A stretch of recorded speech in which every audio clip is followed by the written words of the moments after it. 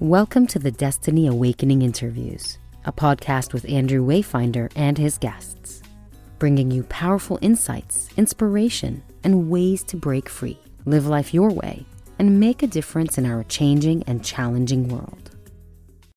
So hello everyone, and a very warm welcome to another edition of the Destiny Awakening Interviews. I'm Andrew Wayfinder Renievich, and I'm joined today by Sam Silverstein, keynote speaker, author, and leadership consultant. And a very warm welcome to you, Sam. And where are you hanging out tonight? Hey, Andrew, it's great to be here. I'm in St. Louis, Missouri. Oh, wow. My mother's from Missouri. Not from St. Louis, but, well.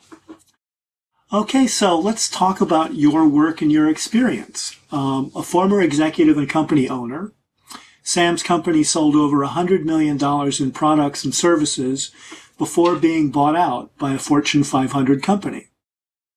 For the past, 27 or 28 years, Sam has been writing, speaking, and consulting with organizations like Kraft, PetSmart, Pfizer, the Mayo Clinic, and more to think differently, work with renewed purpose, and achieve record-breaking results.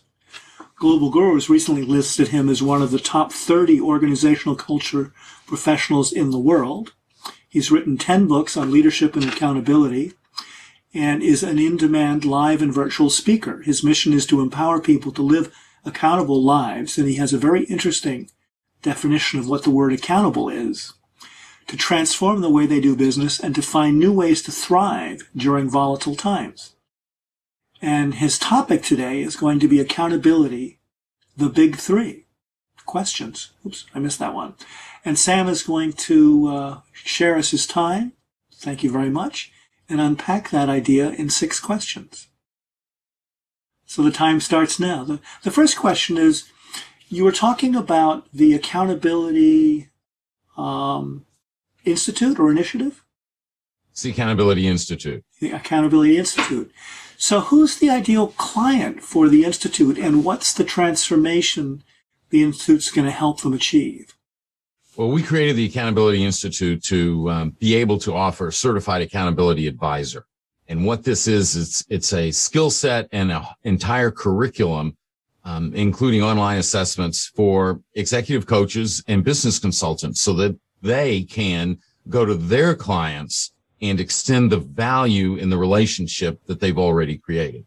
Mm-hmm. Okay, so as an accountability coach, what's the challenge their clients are having, and how does the accountability coaching and process transform their situation? The challenge is that their clients are having is sustainability and being the best they can be. And so that shows up and manifests itself in different ways in different organizations. Some organizations are struggling with attraction and retention. Some are struggling with a lack of teamwork. Some are struggling with a lack of innovation and creativity. Some don't have the productivity or the employee engagement that they want.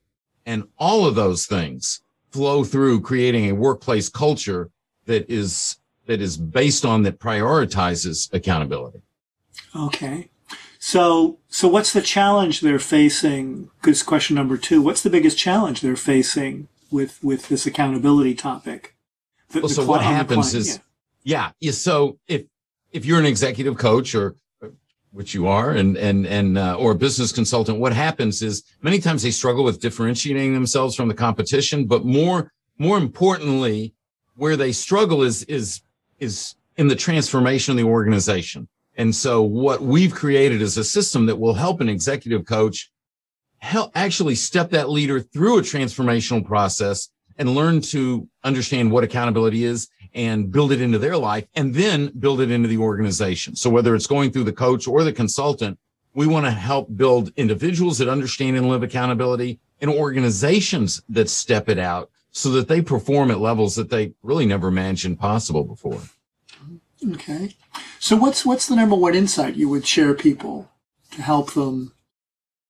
So say, wow, so much. Yeah. No, so it's, because there's, you're giving sort of the secrets of your process to the coaches you're training. Exactly. But what's the heart of the insight that's allowing them to become really effective with the executives and the company people who are coming to them for help?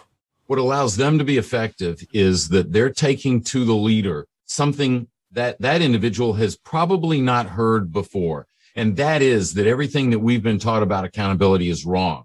That accountability is not a way of doing, but rather accountability is a way of thinking. Specifically, it's how we as leaders think about our people. Accountability isn't leadership trying to manipulate people to do more.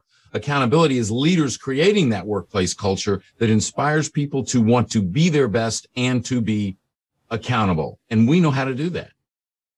So accountable, yeah, this is really interesting. So accountable to what? Because it sounds, I mean, what you're saying before is we think of as accountability as the guy with the checklist. Or the gun to our head because someone's going to hold us accountable, which nobody likes. Yeah. So what are you doing? What you just described sounds really different to that. So the way we see this and the way we see it in action is that accountability is keeping your commitments to people, but there's tactical commitments and relational commitments.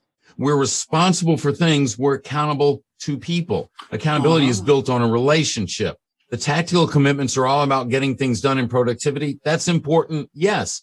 But when you build accountability through the relationship, through people, then what happens is people are valued. They want to stay. You attract better people. And ultimately, they do provide greater productivity. So it shows up on the bottom line. And ultimately, that's what the leader wants.